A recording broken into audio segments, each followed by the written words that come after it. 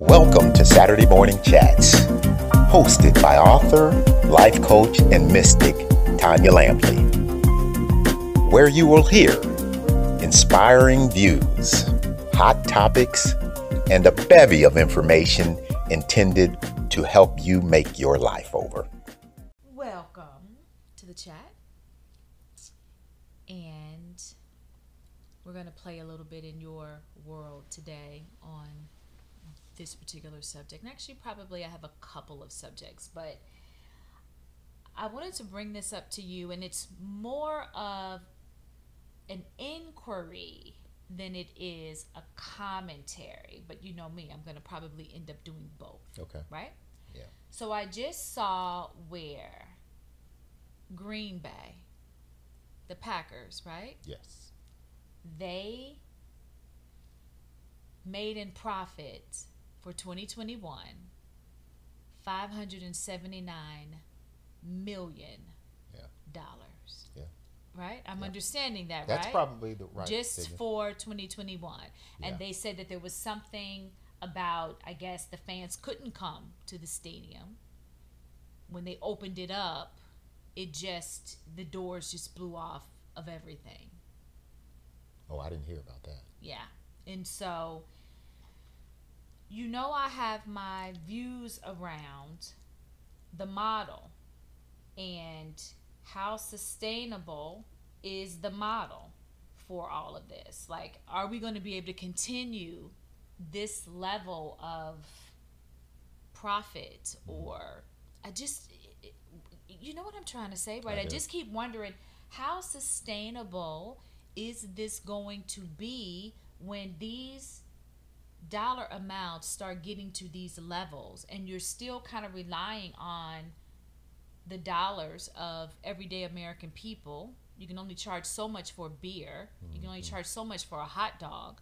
Like, where is the money going to start coming from? And I know they get a lot of their money from ad revenue, but I just keep thinking people aren't watching TV anymore. And so I just want to kind of get your thought. That's a lot of money. It is a lot of money. Now, I will say that Green Bay is one of the most popular teams in the NFL historically.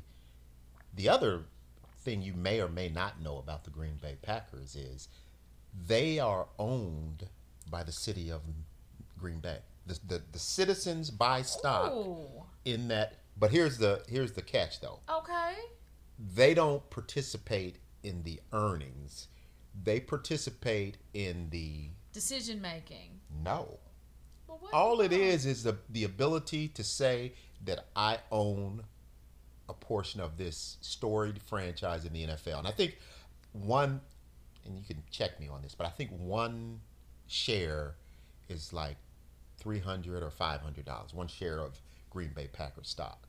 And the only reason why they do that is when they need to do something publicly. If they needed another stadium, they would have an IPO, for lack of a better word. They would allow people to buy stock, and they would use that money to build a stadium. But other than that, like, they don't get dividends. They don't share in the own. It's an odd ownership arrangement. But the city of Green Bay, those citizens, and there's a wait list to buy stock, even though you're not getting any profits from it. And here's the other part of that, just to tell you how rich the league is. There are NFL quarterbacks. I don't even say quarterbacks. They're the richest. They get paid the most. There's a player on the Cincinnati Bengals, good player, who is refusing to play this year because they did what's called, and you've probably heard of this, it's called a franchise tag, where they pay you the average that year of the 5 highest paid players at your position. He would end up making $14 million this year. But he's not he's holding out, and he's sitting out because he wants to sign a contract for more than that. So anytime you can say I'll walk away from $14 million, the league is making a lot of money. Now, getting back to your question, a lot of the NFL's success, NFL and college sports, is no longer people going to the stadium. It's no longer people watching it on TV. A lot of it is just built off gambling, the gambling model. People gamble so much on that. Oh, that's something I didn't think about. Yeah. There are. So they actually, I guess, sell rights for people to bet on the games. That's they not only sell rights, but when you think of the betting mecca, it's Las Vegas. That's the piece that I'm missing, because I'm like, this is unsustainable. It actually is sustainable. That's the piece that I'm missing. So now you hear people, because it's become legal, betting is legal now. You hear people on talk shows talking about the betting aspect. There are shows that are built off, well, what's this game? Who's going to win this game? And by how much? Joke of the world. It is, but that's what's driving, in my opinion, the success and the financial viability of the league. Okay, that's the piece that I'm missing, and that's what I said. It was more of an inquiry than it was a commentary. Like I just kept thinking, how is this going to really be sustainable when, Gen X, Gen Y, and Gen Z, not Gen X, Gen Y, and, the generations behind Gen X. Mm-hmm. They don't watch TV, and so I'm like, are they? In my mind, I kept thinking they're gonna have to go to like an NFL streaming service, like a Netflix, where we're all just paying $10 and just getting the NFL channel. If they have a phone, and maybe the Gen Yers don't do this, but the Gen Xers and more previous to that, if they have a phone and they can bet on a game, the league benefits from that. The league will make money off that. Directly is and indirectly. Is the betting a big deal now? Oh my God! I've never even heard of it. Is it mainstream yet, or is it just kind of like Vegas bookie, seedy kind of still? It's mainstream. It's absolutely has it mainstream. Gone to Housewives and Soccer Moms yet? When you hear me say that radio personalities talk about it regularly now, it's mainstream. It is mainstream, and it I don't know if you've heard of those leagues that they have. What do they call those leagues? Where people will draft teams, and I forget what Fantasy football? Fantasy football. Yeah. That's exploded. I'm going to snatch your man card. No. You didn't know fantasy football, and I had to step in and rescue you. That's hilarious. Tells you how much I bet. But fantasy football and betting on NFL and college football. College football is rich too. That's why that NIL is now in place.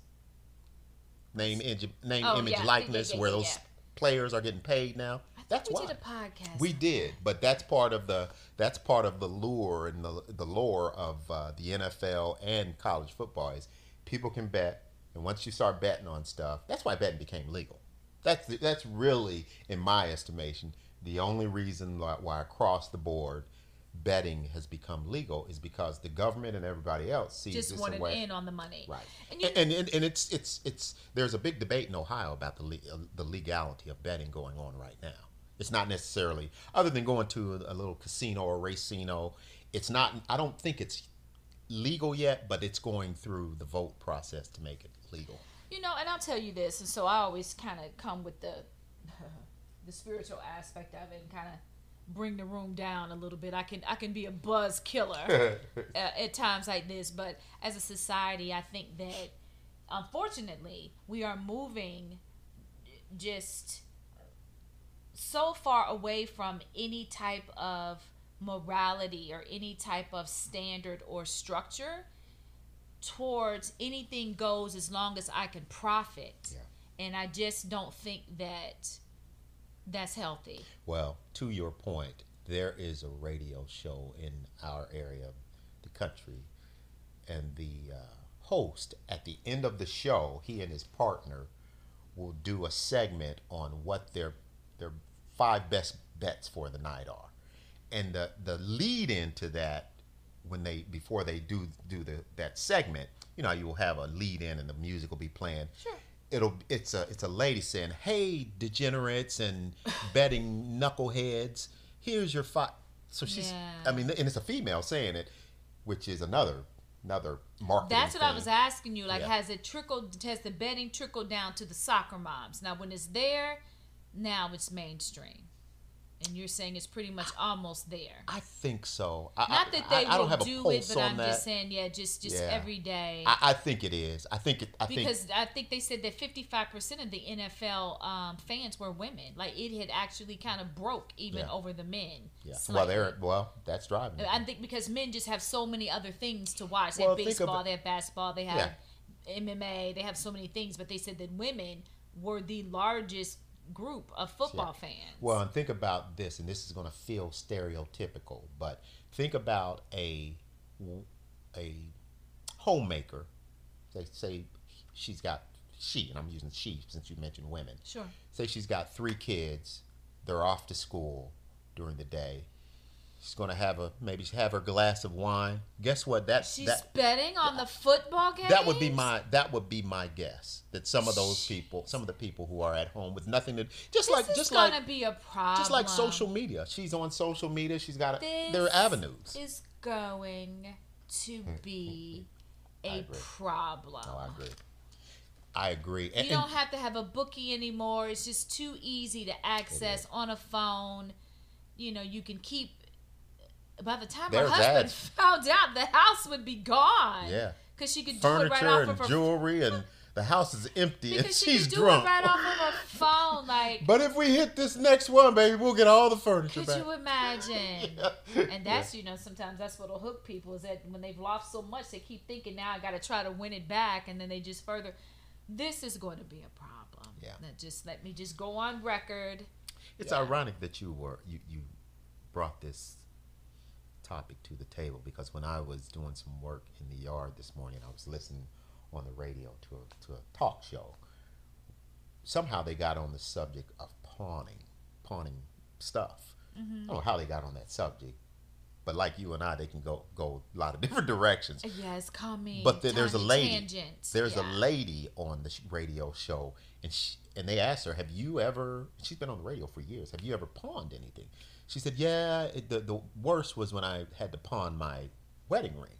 She said she wasn't married at the time. She was divorced. Okay. But she pawned her wedding ring, and she said she's pawned a number of things. She said times got tough, and she just has had to pawn. Because one of the guys had never been to neither have I, had been to a pawn shop. Oh, goody two shoes. I've been in a pawn shop. I've purchased a couple of things. Well, that's what they were talking about. They were talking more about buying stuff there because you can get good stuff at a good price. I never pawned anything, but I bought things. Sure, you did.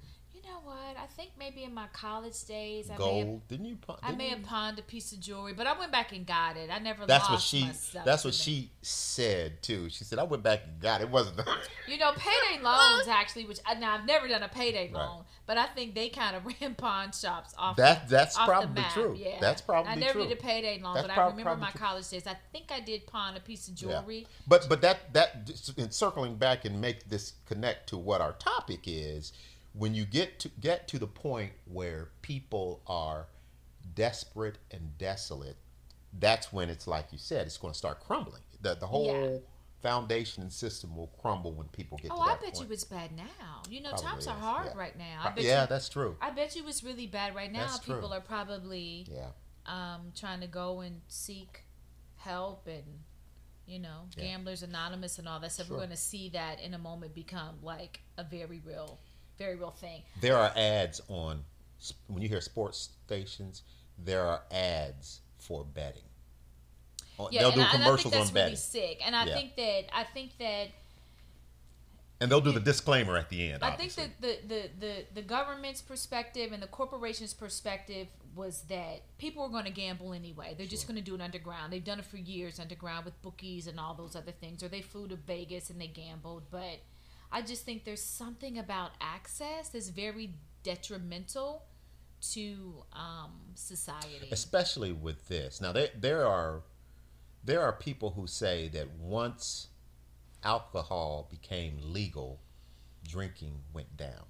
I don't think that's the case with betting, though, because it's such alcohol became legal. But I've read that once I can see that the alcohol, because sometimes people like the novelty, they like living on the edge, and now but I don't see that being the case with this. I see this opening up a lot. Well, it has. It's almost like the kids with Facebook. When all their parents got on it, they left it. Yeah. It was just like, Are you on Facebook? Yeah. Hey, boomer. Yeah, I'm on Facebook. They're like, you know what? Now that it's just ubiquitous and ordinary, I don't want to be. I don't want to be bothered with it. So well, gambling's not ordinary anymore, and it never was. It was always kind of seedy, but it's accepted. To your question, I think it's mainstream and it's accepted as just a part of the fabric of society now. People bet. And I think that's really sad. And so I think that one of the things that I'm seeing now in the United States, I'm used to the United States being the world leader and being the dominant player on the world stage, and we aren't anymore. And so I'm seeing a lot of European influence in the United States. A lot of our A-list actors are now, British. Yeah. I noticed that our measurement system is now in kilograms, and I'm always having to stop and try to do a conversion. That's called metrics. Well, we've always had the metric system, but now it's like, is it? I don't know. I've just recently started seeing like kilograms. Well, you know what? I guess the centimeters and millimeters have always been around, but we've never really used them. We've had the liters and milliliters. We didn't really use it. Yeah. You know what I'm saying? Not regularly. Yeah. We kind of just relied on ounces and inches and feet and yards, and I'm noticing that they're changing that. Like the other day, I was trying to calculate how much protein, and I'm looking for grams of protein, and had this weird metric, like it was like 0.3 grams of protein per every kilogram of weight. And I'm like, well, what's a kilogram? Like I couldn't even do the I just was whatever. I just moved on to something different. It was a numbers thing. You know what? It was not only that it was numbers, it was that I had to convert it first. That was even worse. Double whammy. It was a double whammy. I just abandoned it and I just went on to something else. But I think that we are starting to see our culture be influenced by their culture. For years, marijuana was legal. Prostitution was legal. I can't say 100%, but I wouldn't be surprised if gambling was legal in Europe. And so now we're trying to adopt a lot of the perspective that they had around vice. But I think that Europeans are different from Americans. I think that they've always had a little more culture and restraint, a little bit more gentlemanliness than we have in the U.S. And so I don't know if, I see what leaders are doing. They're looking like, well, they're doing it in Europe, and they're doing it in London, and they're doing it in England, and blah, blah, blah. And then they're trying to bring that here. But our culture is completely different here. We're going to ride something to the ground like a bucking horse, like just with no restraint. One of less restraint, Yeah, I think that our culture is different. And so I don't know, and we'll see in the next decade or so if, we're going to be able to manage the way that they do. You could be right about that, because what happens if other countries are doing something that we aren't? We will feel as a nation like we're losing out on the financial aspects. Sure. So if Joe Schmo's going to go bet in England on a football game here, why don't we just let him do it here and make some money off of it? I think that's the mentality. But you're right, the restraint or lack of restraint factor that Americans are different. Well, you and I talk about this we're aggressive. A lot. Well, we're extreme. We are a nation of extremes. That's it. And we can't do a little bit to do well. And that's how they are. They have red light districts. Yeah. It stays there. Yeah. It's legal. Yeah. The men go down. They do whatever. No one's beating the women. Yeah. You know what I'm saying? What are red light districts? No one's spreading disease. Red light districts are just areas where you can go where prostitution is legal, and you can kind of handle your little business and have your little exchange, and then you go back to modern society. Now, Why this do you is think what they call it red light you district? know. I don't know what I just in my mind you can picture it. Red, I can picture romance, hot fire. I don't know. I would have thought you would have pondered something like that, because those are typically things dimly lit, like you can see it in your mind. Red light and they're district. cruising down, and they do what they need to do, and then It they feels, go back. you can call it what you want in Europe or wherever. That still feels seedy to call it a red light. It is dark seedy. And looking. Of course, it's seedy. Through fog and cloud. Now you take that. They have a red light district. Everyone knows it's there. Yeah. Cops don't bother Well, it. in the past, everybody knew you could go to Las Vegas, and it was legal in some areas, I believe. Let me tell you what that looks like in America when that kind of thing becomes ubiquitous. Mm-hmm. Disease everywhere. Yeah. Abuse of women. Yeah. People are trying to make money off of it. People are trying to make money off of any business associated with it. Like, we just aren't cultured enough, I think, to handle vice like other countries. I think weed was legal in some of the kind of I forget what you call those countries, like Scandinavia and Eastern Bloc. Oh, look at you, all geographical and everything. I think that marijuana was legal there for years. I don't know if it's legal in Britain or not. I think it is. No, it probably is. But Europe, they've had a lot of these things that we fought not to have here. I think we would consider them more progressive. Yes. Than that's a good word for it. Yeah. Overall. And it trickles into some of the country slowly, but like California, you might call a more progressive area. But with the laws changing, I don't even know that it becomes progressive. It just becomes chaos. A subterfuge of chaos. Yeah. And that's what's going to happen here. So 10 years, we'll see. You know, government's going to have to intervene. The number of bankruptcies will go up because of people losing homes, because you can just sit on your phone all day, and instead of playing like tic-tac-toe, you're betting on foot. I can't. Yeah. I can't. Are you serious? My theory on things like this is that they go in cycles. Okay. And I don't know that that's going to be the case here. My hope that it is the case. But the bigger issue is I need to find me a fantasy football league to get in.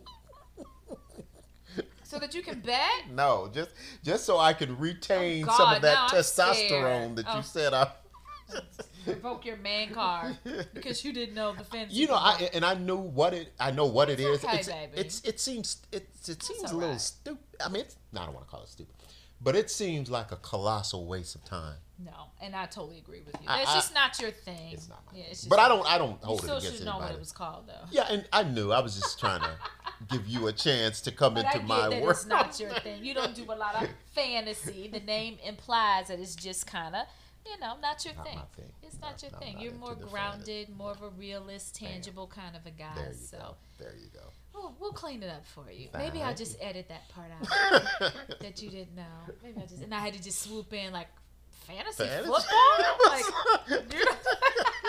you don't know like what a sports car? You don't know what a sports car is? That's funny. That is funny. So you have, I think, given me a clearer picture. I was missing that piece. I do think they're going to have to go to some sort of streaming platform. It doesn't change the underlying That's a lot issue, of money. Though. $579 million? For 1 year. That's a lot of money. Yeah. And teams like that will oftentimes have to pay what's called a luxury tax. So if they go above their payroll, the salary cap, and pay too much, they have to pay a tax on that. And I just heard that one of the teams had to pay like $129 million luxury tax for, and I can't think of the team. It was either an NBA or NFL, but both of them had luxury taxes, and they have to pay that tax to be able to have better players sometimes and overpay. And they paid $129 million luxury tax. You know what? I still don't think it's sustainable. I still don't think it's sustainable. I mean, when you start getting to these levels of money, like this is like beyond. Yeah, I don't think it's sustainable. They're gonna have to come. Right. The current model is not sustainable. They're gonna have to move to streaming. They're gonna have to do something else. And here's another thing. that is really odd, and I don't fault the players for this at Sure. all. But those salaries, I think I just saw. Did I see this? Somebody got like 139 million. Oh, that's nothing. You probably did, but that's nothing. I was just getting ready to give you a perspective on that. So 10 years ago, a good, probably the largest salary in the NFL contract in the NFL was probably a 10-year contract for $100 million. I think this was 4 years. I just saw. Okay, this is 10 years. I'm going to give you current. Okay. But I'm just giving you a perspective. Sure. 10 years ago, 10-year contract, $100 million, $10 million a year. Still a lot of money. So Patrick Mahomes just signed a contract for 10 years. I think it was 10 years, and it's an extension. $450 million. It's ridiculous. Or 470. It was $45 to $50 million a year. And here's the crazy part about that. It's ridiculous. It is ridiculous, but this is even crazier. He's considered a lot of people consider him the best quarterback in the league, and to be able to sign better players, he actually signed for less than what he probably could have gotten. Sure. So the team could sign other players. So he probably could have gotten $60 million a year. They would have paid him whatever he wanted. It's ridiculous. I mean, it's like hitting the lottery 10 years straight. Yeah. And I don't fault the players for this because that's their living. That's their job, and it's a dangerous game. Sure. You know, there's a high level of risk there. Sure. Do not drag me down the CTE path yet again. I just hate it. Yeah. And so it's a high risk job. It is a high risk job, and one thing that has changed about the NFL, I've noticed, because I just see these contracts and I watch. In the past, like that 10-year, $100 million contract, maybe $50 million of it was guaranteed. But if he got cut 3 years in, he wouldn't get the rest of it. Now, the contracts are fully guaranteed. A lot of them are fully guaranteed. Well, I think what is happening, and they have themselves in a little bit of a bind, and I'm sure they're sitting in their meetings, the higher ups, and they're like, eventually in the NFL, and what's his name? The guy in the NFL? I was about to say the old guy, Paul Tagliabue. Oh, what's his name? Keep on with your story, and I'll think of it. I'm sure that they're sitting up in their offices, in their meetings, and they're thinking, we got a problem. Yeah. Like, they're going to keep asking for more. The reason why they're asking for more is because they're seeing what we're profiting. And so it's only fair that they make this amount when we're making this amount. Yeah. But the thing that we have to reconcile is, where is all of this money going to keep coming from? Because we don't want to sacrifice what we're making. And they're going to keep asking, and rightfully so, because there's so much money coming in. But the question is this going to be sustainable? And I think that is the big ask, the big question that needs to be answered by the NFL is it going to be sustainable? Yeah. If they don't change their question. model. Yeah, and part of what may make it sustainable is that the people who own the NFL teams are largely multi-billionaires.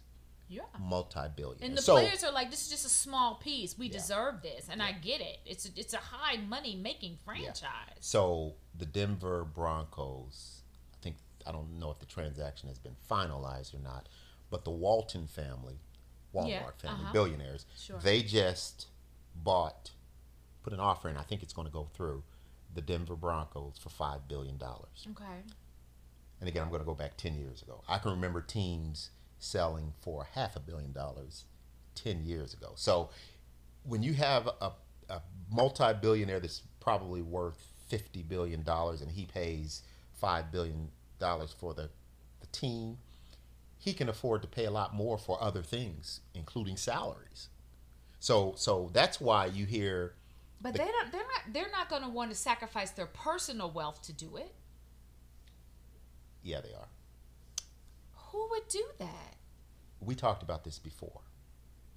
Egomaniacs, and I'm not calling Walton that.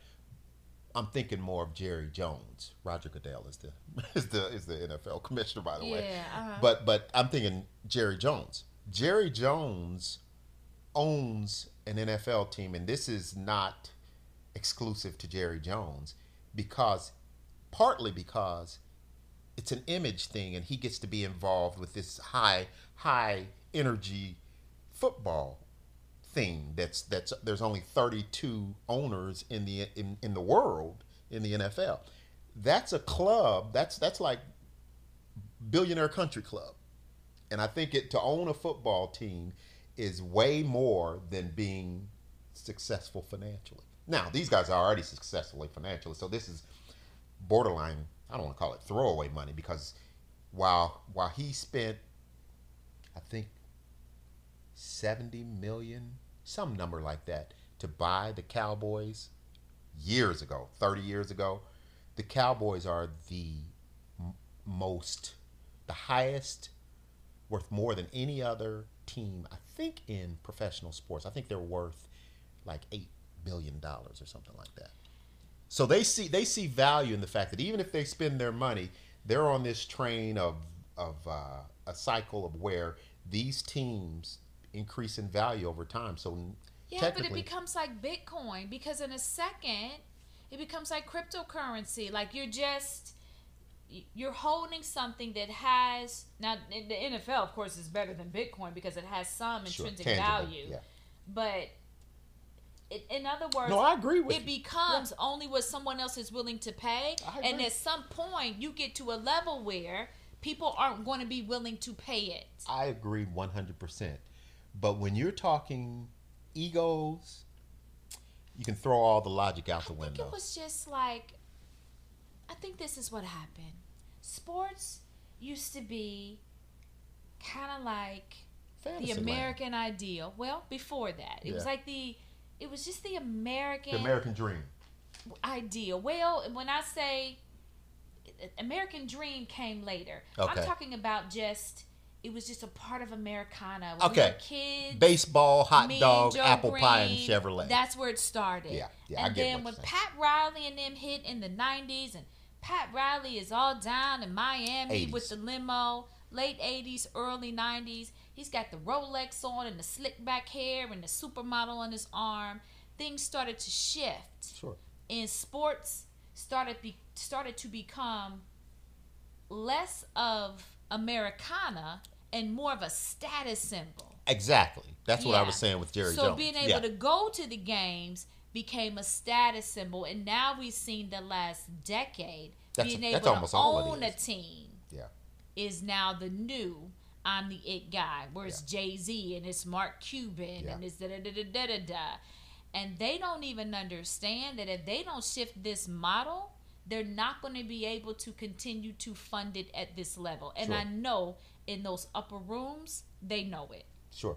They're going to have to, and we'll lead into this, they're going to have to sell rights to a Saudi Arabia. Mm-hmm. They are going to have to... Now you did help me out with the gambling piece. I didn't even think about that piece of it, that they were getting a cut off of that. Mm-hmm. They're going to have to do a streaming service. They're going to have to do an NFL app where they're just charging. What do you think is the max a man would pay to get the NFL app and just to be able to watch games on his phone or whatever, exclusive? Oh, shoot. Because I think now they can pay to watch the games, right? They can.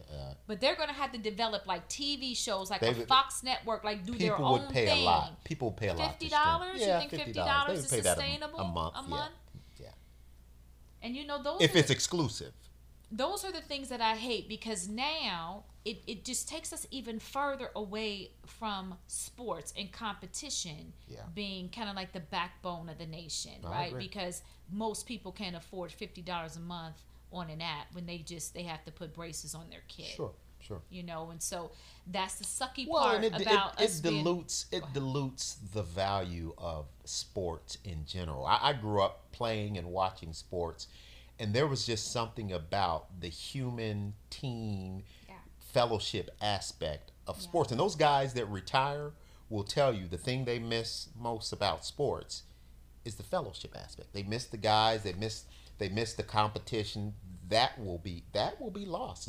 Once you start paying so much, you can't help but dilute those things. Yeah, and I miss the role model aspect of it. When we were kids, we had Mean Joe Green and Jay Simpson when we were kids. It just, when we were kids. He just kind of came to my mind. Joe Namath. We all had the posters. Joe Namath. Yes. We all had the posters up in our rooms, and we really looked up to those guys. They were the epitome of character and hard work and grit and substance. And now these kids, babies everywhere and arrested and a gun, a shooting and a club and a fight and it's terrible. But you mentioned we've just tumbled down. You mentioned O.J. Simpson, and that's true back then. You mentioned Joe Green back then. And I mentioned Joe Namath from back then. Those are just some of the names we know. But part of the reason why we know them is because TV and Hollywood, that's right, took advantage of those situations. Said these guys are popular. We're gonna.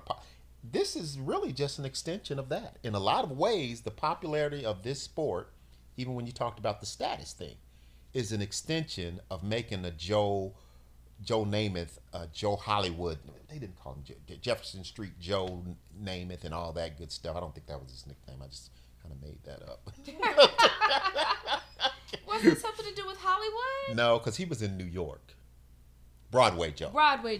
Yeah, So those names and those depictions of those players, even Joe Green, he's in a commercial. We can talk about him being a role model all we want to, but he got paid for being in a commercial that made him even more known than what he would have been known. He's a great player, but that's, again, everything I think happens over time in cycles, but the cycle becomes more exaggerated the farther down the line. That's what's happening. Yeah, that's what's happening. Yeah. And so now when you start getting to the money that they make now, that's yacht money. Mean Joe Green just he was able to take his commercial money and buy him a nicer car. That's right. Right? That's right. Now these guys, they have yacht money. And so the separation between, my job and my responsibility to my American family or to my American community, it no longer exists. It is just all about these yachts, these planes,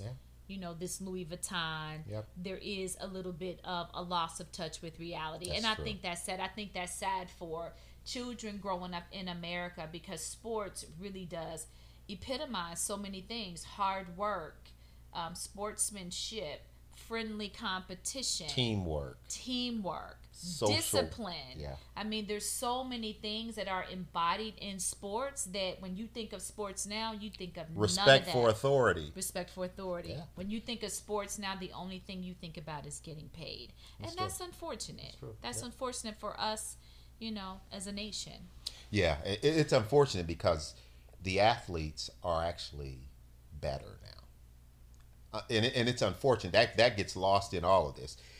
Michael Jordan, zero Jordan, character, but they're better athletes. But physically, Steph Curry and what's the other young guy that you really like? I mean, they're rare. And I don't want to disparage all of them. I'm just thinking the marquee ones that stand out there. Steph Curry. Oh, well, we were butchering his name. Carl Anthony. Carl Anthony Towns. You got the last name yes, right. Carl Anthony Towns. Yeah. They're good ones. Yeah, and they kind of stand out. But a lot of them are just arrested, and they beat up a girlfriend. They punched her in the elevator, and pushed her mom down the stairs, and all this kind of foolishness. See, I wonder though, some of that, if that isn't a function of social media and cameras being on them all the time. I think some of that was happening. That's probably true. Yeah. Back in the day, but Jim Brown was probably knocking some You always. I love Jim Brown. No, you always. I love Why do you Jim always Brown. disparage him like that? Because though? he later had a little bit of an altercation with his wife, and remember the 911 call got released. I do. Yeah. But that's always the first name you think of whenever love Jim Brown. What that man did with gangs in California, I wish he'd do it again. But the point is, that stuff was happening back then, but it was less publicized and it was better that way. It was. We live in. At first, it was the TMZ nation. Yeah. Now it's the social media nation. You're not gonna get away with anything. Yeah. But you know what? I think that even though guys back then, your Joe Namaths, Joe Greens, your OJs. They probably did a little bit of that Sure. because you're still human beings. Sure, And absolutely. so, we will extend grace there. But I think there is something about the brattiness now on top of that that makes a lot of these guys just a different. Well, they're it's almost like even Allen Iverson when he's just like, what am I going to practice for? Yeah. I'm already good enough. Like Well, that's when it started to change. I think some of that is they're starting to get these guys at a younger age. So they're coddled until they're 18, 19 years old. They haven't been allowed to even mature. So you give a 19-year-old $50 million. That's a recipe for disaster. And the people around them that know that you're going to get $50 million, they let you do whatever you want to do. Yes men right. and women. Yeah. And I think about that situation with Allen Iverson. It was just so terrible. And he isn't a bad person. He's not a bad person, but it's just that brattiness. Yeah. You don't play for yourself. You play for your team. Like, you have to kind of gel with them. They have to be able to anticipate what you're going to do. All of that kind of comes from just over and over repeated drills. And he's like, I don't need to do that because I'm already good. The thing that stood out for me about that whole practice commentary was, in one breath, he says, I'm supposed to be the franchise player. Right. Which in and of itself comes with responsibility to lead. Well, he's showing absolute poor leadership by not practicing. But it was really a dichotomy of, I'm supposed to be the franchise player, so I don't need to practice. It's quite the opposite. You want your guys to follow you to practice, so be there early, if anything. Yeah. Oh, that's leaving. Yeah. Unfortunately. I don't see They're us going. still going to bet on those games. Yeah, I was gonna say, I don't see us going backwards. That's one thing about the creative impulse of the universe. It is forward moving. Yeah. We'll see where it ends up. I don't see us going backwards, but I'm just keep thinking about this model, and I'm like, I know it can't. Roger Goodell, they're sitting like, you know what, in a minute, these guys are going to start asking for $3 billion for a 10-year contract, and we're going to have to. I think they're going to start asking. Right now, they can't do it. I think they're going to start asking for partial ownership of the team. I think that's the next step. Oh, they can't. I think that's genius. I think they can't do it right now. The players' union has not. The contract they have with the NFL does not allow that. But I think once they get to the next contract they negotiate every 5 to 7 years. I think they're going to start trying to negotiate the ability to own a portion of the team. They shouldn't be able to own a portion of their own team. They should be able to own a portion of another team. They need to pull that crap together. Yeah. You can't play and no, you can't. That would look bad though. Yeah, you're playing for a team and then you're owning another team. You can't do that. Yeah. You can't do that. But I like where coming. you're going with that. They should be able to own another. I think that's coming. I think that's coming. Wow, another team. That I think would be voted out even more. I don't think the league, the teams. Like a conflict of interest. That's what I'm saying. The teams would never agree to that. So when they do those contracts, it's a contract between the 32 teams and the players, represented by the Players Association. The league, I don't think the teams would ever agree. Maybe it's not an that. ownership in each individual team, but it's an ownership in the NFL per se. Like, maybe they'll just move to some sort of global. Yeah, the NFL is essentially made up of those 32 teams that play in it. Well, you thought of it, not me.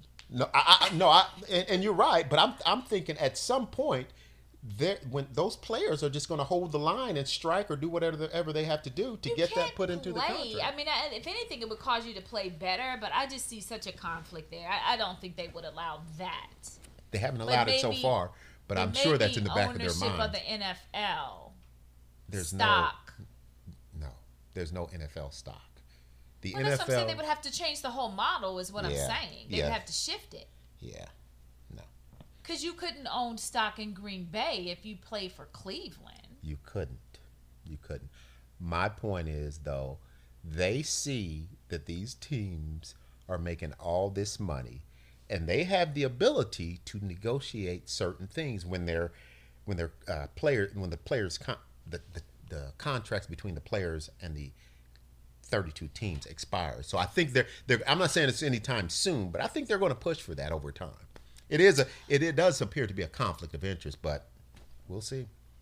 So you're saying when the contract expires, right. then you get ownership. Right. Now that could probably work when you retired or whatever. Right. I'm gonna tell you what's getting ready to happen.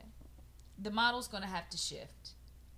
The ticket prices are unsustainable. I think you were saying that some places $1 million for some of those box seats. Yeah. Everybody doesn't have that kind of money, and in a minute, nobody's gonna really care. Right. You know what I'm saying? It's just not gonna be enough interest, enough Instagram hits for somebody to pay, $1 million for football tickets. Sure. I agree. So this is what I think is going to happen. And this is a sad day for me as an American, that we are now tumbling to the bottom rungs as far as the hierarchy of countries. We are probably at the very last rung of being a world leader, getting ready to drop off. So what is happening now is other countries are now going to do to us what we've always done to them. And so I would not be surprised if the NFL, and we're going to spend the last 15 or 20 minutes talking about the comments and opinions you are currently hearing are those of Tanya Lampley and no others. No others on this podcast. I mean, if you pull those lists, we are tumbling down fast when it comes to world leader. The views. They're saying China is going to be number one. This is what I think is getting ready to happen. Okay. The thing that we've done to other countries. Sure. We're going to start selling rights to other places. Like, do you know what I'm saying? Mm-hmm. Yeah, I know what you're saying. In other words, Saudi Arabia will either buy part of the NFL or own rights to some, and there's some kind of arrangements they're going to have to funnel money into the franchise if they're going to sustain their wealth and the wealth of the players. Well, the New Jersey Nets, they're now the Brooklyn Nets, but before they became the Brooklyn Nets, they were owned partially or maybe even majority by a Russian billionaire. Okay, I didn't know that. Yeah. And so I think that is going to be the next move, because that was probably 15 years ago. They're not going to go back. They're not going to say, those players aren't going to say, well, we just aren't going to pay you $130 million. Just sorry, we can pay you $5 million. That ain't going to happen. Right. And they're not going to sacrifice their money. So I think that they're going to, unfortunately, start to look for another means of funding it. Yeah. And so I think streaming is going to be part of it. They're probably going to end up doing an app where they have their own shows and their own news and all of that. And I would not be surprised if some of that funding starts to come from a China, a Saudi Arabia, some of these countries that have deep, deep pockets. Yeah, that's happening in other sports. Yeah. And so as an American, I'm always used to it being the reverse, right? That we were always in control and, and I think that now we're seeing a time where it's a global economy and we're losing our power. Yeah. And so now it's just like Saudi Arabia, we're going to sell a piece of this to you so that we can continue on. And that's sad to me. But, sure. It is just because I'm a nationalist, but fair is fair. And we've had our time. It's a global economy. It's a global economy. Yeah. We've had our time as Americans. It's time to let other countries kind of take the lead a little bit. Yeah. But I'm a little sad about that. That we're no longer the dominant player, the country that everybody wants to move to. We're not. People don't want to come here. They say we fight too much and we have poor leadership. Not my words, their words. Yeah, not mine. You see, I'm quiet. I'm letting you go on and on. Am I hanging myself? I'm not going to get involved with that. Okay, so I've said that. Now let's move on to the next topic, and it's is it Isla? Live. The Live tour. Yeah. What is going on with that? Okay, let me give you my piece first. I heard that the PGA is saying that if you play for them, you can't play for us. Is that true? There's some of that. It's funny because they're saying that, but they just, there's 4 major championships every year. Well, the last major championship, those players that have committed to the Live Tour, they played it. It's called the British Open, the Open Championship in Britain. They let those players from the Live Tour play. But the goal is the PGA wants the players who are playing in the live to relinquish their PGA membership. I don't think that's fair. And I will say this, for the reason that I just said about us not being the dominant player anymore. Like, we took our PGA to all these nations all these years. Yep. And nobody had a problem with that. Sure. But now that they want to do it, all of a sudden it's an issue and we're trying to block our players. I don't think that that's fair. That's an interesting perspective that I'm not sure everybody has thought out, that this is really what the PGA has been. But there's also been European tours, and some PGA players have been allowed to play in some of the PGA. Like, they have tournaments in Europe and Dubai, and our players, our U.S. players, in fact, the Dubai tournaments, Tiger Woods would go over there and play in that tournament, and they would pay him like a $3 million appearance fee just for showing up. Right. Whether he played or not, played well or not, he right. would get a $3 million. So in that respect, it's already been happening. It's already been happening that others have allowed, that the PGA has allowed the players to play in other leagues. I think what we're seeing is fear. Yeah. That live tournament, league, we don't have the money. They are paying those players out the wazoo. Right. The Phil Mickelson, he's kind of on the tail end of his career. They're saying that they paid him $200 million to be a part of that league. $200 million. And I think that's unfair to try to block them. I get their sentiment. They're not going to be able to block them. They're not going to be able to block them. But my thinking is this. You did it, and it was okay. Yeah. And now, shoes on the other foot. This is just where America is right now. Well, and we really all need to be pulling together to try to change that. Yeah. And I'm sure they know, like, it's the same thing with the NFL. The coffers are probably drying up. How are you still funding these models when everything is shifting and you're still doing it the old way? That's a good question. When was the last time you cut on and just watched network television? Yeah, that's good. Nobody's that's good doing point. that That's anymore. Well, and it's weird because the PGA, unfortunately, is going to just lose some of its luster because Tiger Woods was their meal ticket, and he's old and he's fizzling and he's not like he used to be. But for 15, 20 years, he was given credit for the fact that the PGA winnings were way more. All of that was a Tiger Woods. That's true. Love him or hate him, the players love him for that reason. Nobody would be watching. Nobody would be watching. Wasn't for him. And if you notice, I don't watch it as much anymore. Yeah, nobody would be watching. But here's the fly in the ointment. The Masters, which is one of those 4 major tournaments I told you about, this year, the person who won the Masters won $3 million. So the purses are still high right now because there's still that engine of Tiger Woods, Phil Mickelson, some of the great players. But as they start to leave, that live tournament is going to be even more appealing to guys here who maybe aren't the players that Dustin Johnson or Sergio Garcia. You probably recognize that. Yeah, I do. Those are they're not just getting your everyday Joes to play over there. They're getting the best players. They're probably going to end up having to do some kind of partnership, some kind of a 10-year deal until we ride this thing out. You're probably right. Because, just in my mind, I just get that. And they have there's endless money that they live. Sure, yeah, those they guys. Can pay them that endless. That is a drop in the bucket. That is a drop in the bucket. So people estimated that had Tiger agreed to play live, even though he's broken down and no good anymore, he's such a big name, they probably would have paid him $1 billion to play in that and he's league. Not going to do it. He's not going to do it. He's got so much money. He does, but ego can't take it. But that tells you how much money they have. He's not that good anymore, and he's and the other thing is good for him. Everything isn't about money. Well, is that the case for Charles Barkley? Oh.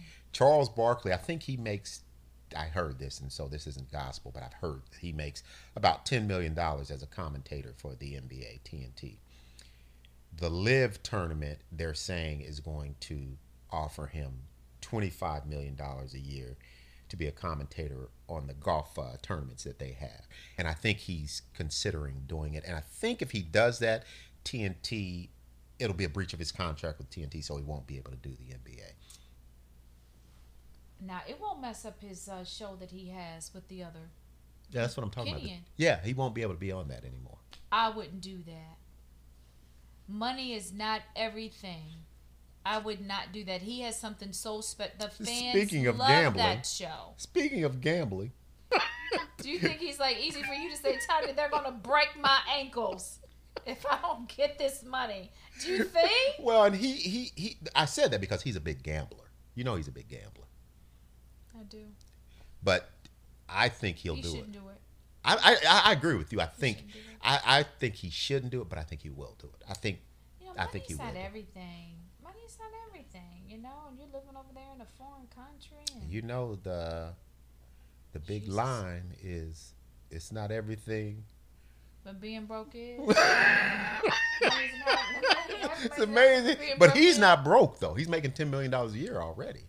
He has something so special with Shaq and those guys, just the and camaraderie every day. Yeah. He's going. He'll miss that. He's going to regret that. He's going to probably regret getting thinking, up every day. Yeah. They're going to throw you in a situation. Yeah. Now, Charles Barkley is the kind of guy, he's going to make a friend no matter where he is. Yeah.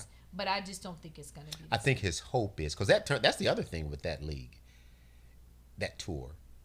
You only have to play, I think it's 8 or 9 tournaments, whereas with the PGA they have some 32 tournaments a year that you can play. They don't play in all of them, but there's 32 PGA tournaments, something like that a year, 30-ish. And I think Barkley is probably thinking, maybe TNT will let me do this and still do the NBA, maybe. But I don't think they will. I think they'll draw a line in the sand. Even though it's Charles Barkley, I don't think they're going to allow him to do both. Because it's going to be a conflict. Everything just can't be about money. And I think that's just... I think that the two things that made us so great... Oh, and you keep admonishing me not to do this kind of talk, but I'm going to say it anyway. Mm-hmm. The two things that have made our country so great is our ideological freedom and the fact that we are rooted in capitalism. Mm-hmm. And they are now becoming a noose around our neck. Yeah. We are just becoming way too free. We have zero temperance or balance or respect for normality. It's just, we always want to just live on the edge and on the extreme, and I don't think that's good. And then capitalism has just gone amok. Like every single thing, the first thought of every person is, can I make $1? Yeah. Can I make $1? And you have no nation left to spend it in, and people are just like, well, I'll just go to another nation. Well, both of those things aren't what's at issue. Capitalism in and of itself is fine. It's the best Freedom system. In and of itself is it's fine. Yeah. It's how people again take things to the extreme. Yeah. That's the issue. I still lay my hat. I do. I lay my hat on capitalism. Now, you can't control who people are with any type of economy, but I think that's the best system. But when you get people out of control, it doesn't matter what the system is; they're going to get out of control.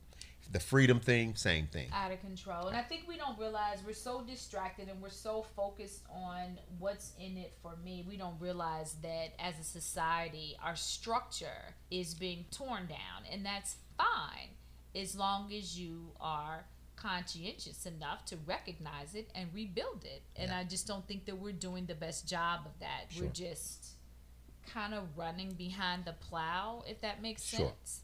Sure. And so that's really unfortunate. It is, but it doesn't help for the everyday Joe Schmo when you see, say, a Jeff Bezos makes billions and pays no taxes. That's true. So it can foster an I'm going to get mine attitude across the board. Right. When you see that doesn't help anything when you see billionaires that don't pay taxes.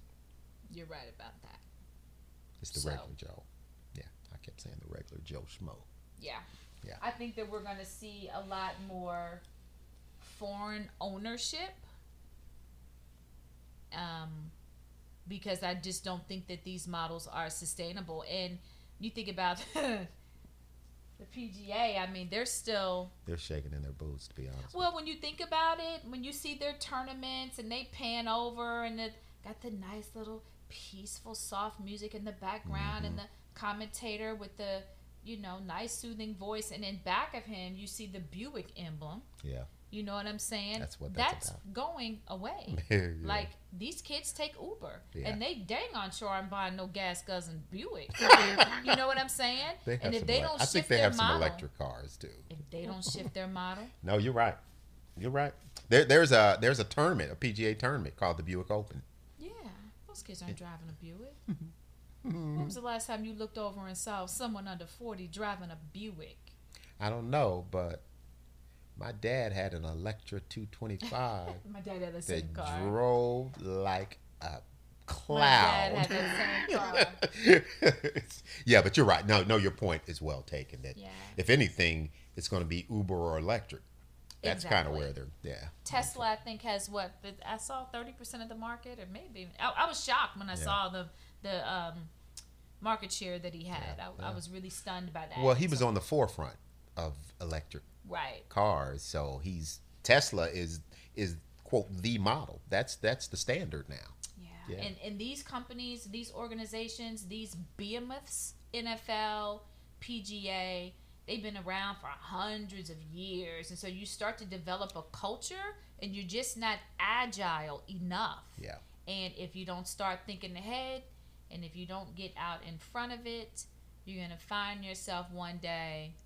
I don't think we'll ever be without the NFL, but I don't know. Well, things are moving fast. Yeah. Well, and the PGA, this is probably their biggest wake up call, because historically it's been known for being a non-inclusive tour anyway. And that's why they still have you didn't see females, you didn't see African Americans, you didn't see a lot of people that you see walking around, and golf in general was always considered more of a country club rich sport anyway. Sure. So a lot of that's has been broken down in recent years. You see a lot more people golfing, but this is a wake up call. It really is. And I'm thinking even some of the sponsorships over the years have seen things like Michelin tire. The kids don't like rubber. Like, it's an environmental toxin. Yeah. Like, they really are going to have to start thinking about, how do we stay fresh?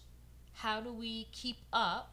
Or they're gonna run out of ways to fund it. They're gonna have to sell off some of the rights to some of these other countries, and the other countries will, just revel in it. It's probably new to them, and Yeah, the I don't phrase. Want that. I want it to stay in the U.S. That's the phrase "desperate times cause people to do desperate things" is ringing in my mind with the PGA now, because I think if they're not now, they're going to be at a state of desperation with the league in general. Well, I'm sure. And I'm sure that's why this LIV Tour even started. They see that you're limping and bleeding from the side, You know who the perpetrator of this whole LIV Tour thing was, and you may not know this. I don't. Remember Greg Norman? I do. He has some sort of... He's a moneymaker. He's a moneymaker, but he also has this vendetta against the PGA. And I don't know why that is, I didn't know that. But I think he's the one that kind of put this whole LIV Tour. If you look it up, I think he's the one that's kind of behind a lot of this LIV Tour thing. Yeah, I wouldn't be surprised. I mean, he strikes me as being a moneymaker. I know he's dabbled in some different businesses. It's just... And that's something you typically He's made don't a lot see. of money. Yeah. He was in clothing. Years ago. Yeah. 30 years ago, before anybody was doing branding like that, Greg Norman was the first guy. So I'm not surprised he figured I can get a cut off this tour. And it's kind of interesting that he was a good player, but he's not like an all-time great. He's not like Phil Mickelson or Tiger or Rory McIlroy. He was just a good player that won some tournaments, but he was just a business mind, and he leveraged that. And so he branded himself. Well. Well. Yeah, that like shark. The shark. Yeah, not the fish. fish. The shark. The fish. Sorry, Greg. The shark. If I hadn't had the fantasy football faux pas, I would be killing you right now. But I guess I don't have a whole lot of space to criticize. But no, I actually liked his stuff too, to be honest with you. He had some. I used to buy it. He had some sharp stuff. Yeah, he did. Yeah. I thought it was a fish. It was a shark. That was his nickname, the Shark. They called him the Shark. Fish on the golf shirts, hilarious. Well, all right. That's where we're going. That's where we're going. I'm curious to see what's going to happen. The next 10 years is going to be crucial to everybody. Like all these sports franchises, baseball kind of barely hanging on. Like, you know, we're just evolving as a society, and we're evolving. But at the end of the day, you can always point to the almighty dollar rules almost everything. That's just a lot of money. Yeah, they make a lot of money. And baseball, while its viewership and popularity has gone down, they're still doing well as well. I'm not saying they're doing well, but they are paying their players incredible contracts. I saw the other day there's a Hispanic player, and I can't think of his last name, but he's one of the, which tells you I don't watch baseball. He's considered one of the top 2 or 3 players in the league. He turned down a contract that would have paid him like, I think it was like $50 million a year for 5 years. It was some astronomical contract, but he's going to play this year out, become a free agent, and see how much more he can get. I forget the guy's name. Yeah. That's just the sign of the times. This Live Tour, the PGA, and the NFL and the Green Bay, how much Green Bay made. That's just a sign of the times. Prince said it best. Yeah, but their coffers are going to dry up. Yeah. In a minute. Their day is coming. Is that what you're saying? Yeah. I think you're right. I think you're right. They better pivot, and they need to pivot fast. All right, bud. Thanks for talking with me. Yes. It's time for lunch. Yes. Thanks for listening. It means so much to me that you would take time out of your busy day to join me on this podcast. And I hope you find the information here inspiring. Do me a favor. Visit my website at www.tanyalampley.com and get connected to me there. There's a newsletter where you can sign up for information about some of the things that I have coming down the pike. I have a book that is in the works and just some really good things that I am eager to get out into the marketplace that will inspire people to live their lives to the complete fullest. And there's links there for my Twitter, my Facebook page, and if you would share it, I want to reach as many people as possible. We just aren't doing enough. We just aren't being intentional about building lives that are satisfactory. And I really want to be a catalyst for that level of change. So I hope you consider passing it along. And don't forget to hit that subscribe button so you don't miss a thing.